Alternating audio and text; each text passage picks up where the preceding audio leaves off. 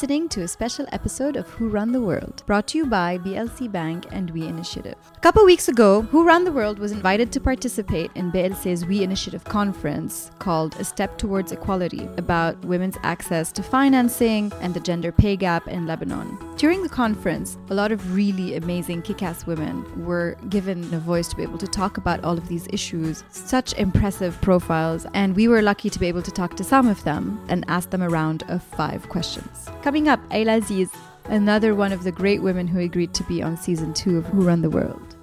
My name is Ayla Aziz, and I'm a managing director for Levant and Iraq for Unilever. What does equality between the sexes mean to you? Equality of rights, equality of access to same opportunities, and then equality in the way we are raised really on a daily basis. And that's the way I was raised, to be honest. I have 3 older brothers, and I'm the only girl. And I've always been raised the same way. Although at the very beginning I was maybe dressed more in pink or having some dolls, but very quickly my parents realized it's not even worth it, because I was more playing with my brother. What will it take to make Lebanon have more equality between the sexes? Well, I have been working in Lebanon now for a year, and I've never worked in this region before. And I have to say I'm very surprised of the women's own perception of themselves and the role they have to play in a society. And many of my leaders in Unilever would come to me and say, yeah, but I might get married, and at some point we'll have kids, and that will limitate my own sky. So our own belief in our potential in Lebanon and for women specifically is crucial. So for me, it's essential that we change this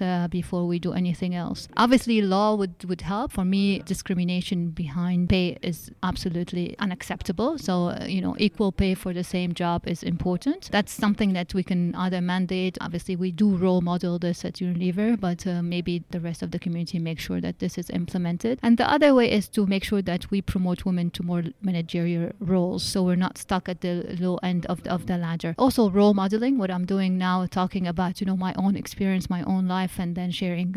Sometimes it could inspire others, and then hopefully they will understand that it is possible to juggle, with 3 kids, a husband, a house, and job, and when you travel a lot. So doing all these things will help, but we need to start by ourselves first. What is the biggest lesson you learned during your career? To constantly challenge your assumptions. I realize that more and more we build barriers, our own barriers, to move forward, and we make assumptions behind these barriers. I'm not living with my kids and I don't see him every day, I'm a bad mom. Or if I do not cook, I'm a bad wife. All these assumptions that if you challenge each one of them, it unlocks your potential. But also have your own vision. Where do you want to go? How do I see myself? And make sure that you put everything possible to make it happen. The whole mission behind this podcast, as I was telling you, is to provide role models for women so that they can say, I can do that too. So who are some of the female role models in your life, and why have they been examples for you? There are many. My mom is obviously one. My mom left Syria, she was early 50s, and she didn't mind starting completely a new life in France,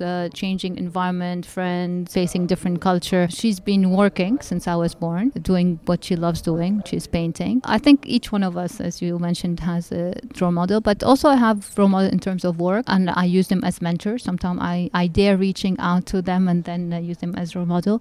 One example is Sigrid Kaag, who is the Minister of Foreign Affairs in the Kingdom of Netherlands. I have very personal connections and I enjoy it every time we talk about kids, and then she also manages career and family. And the final question is, we ask this at the end of every episode, what is a feminist and are you a feminist? The way I see feminist is more of a negative way, so I wouldn't qualify myself as a feminist from that perspective. I support women. I believe in their potential, and I believe that they are able to do at least as good as males. I'm not a feminist in the sense that I do not want to have had my job because I'm a woman. I want to believe that I am an MD for Levant and Iraq because I deserve it. So that's where the difference for me comes. So definitely supporting women, and I'm proud to have, as I said, 55% of my executive committee as female. So that's a point of pride for me, especially in this male-dominated region for the time being.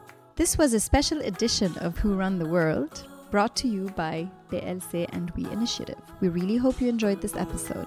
This episode was produced by Raisin Media, hosted by Rhea Shadid. As always, whether you're listening to content during a season or in the middle of a season or in between two seasons, you can listen to our content on iTunes, Spotify, and Rami, Stitcher, or wherever you listen to your podcasts.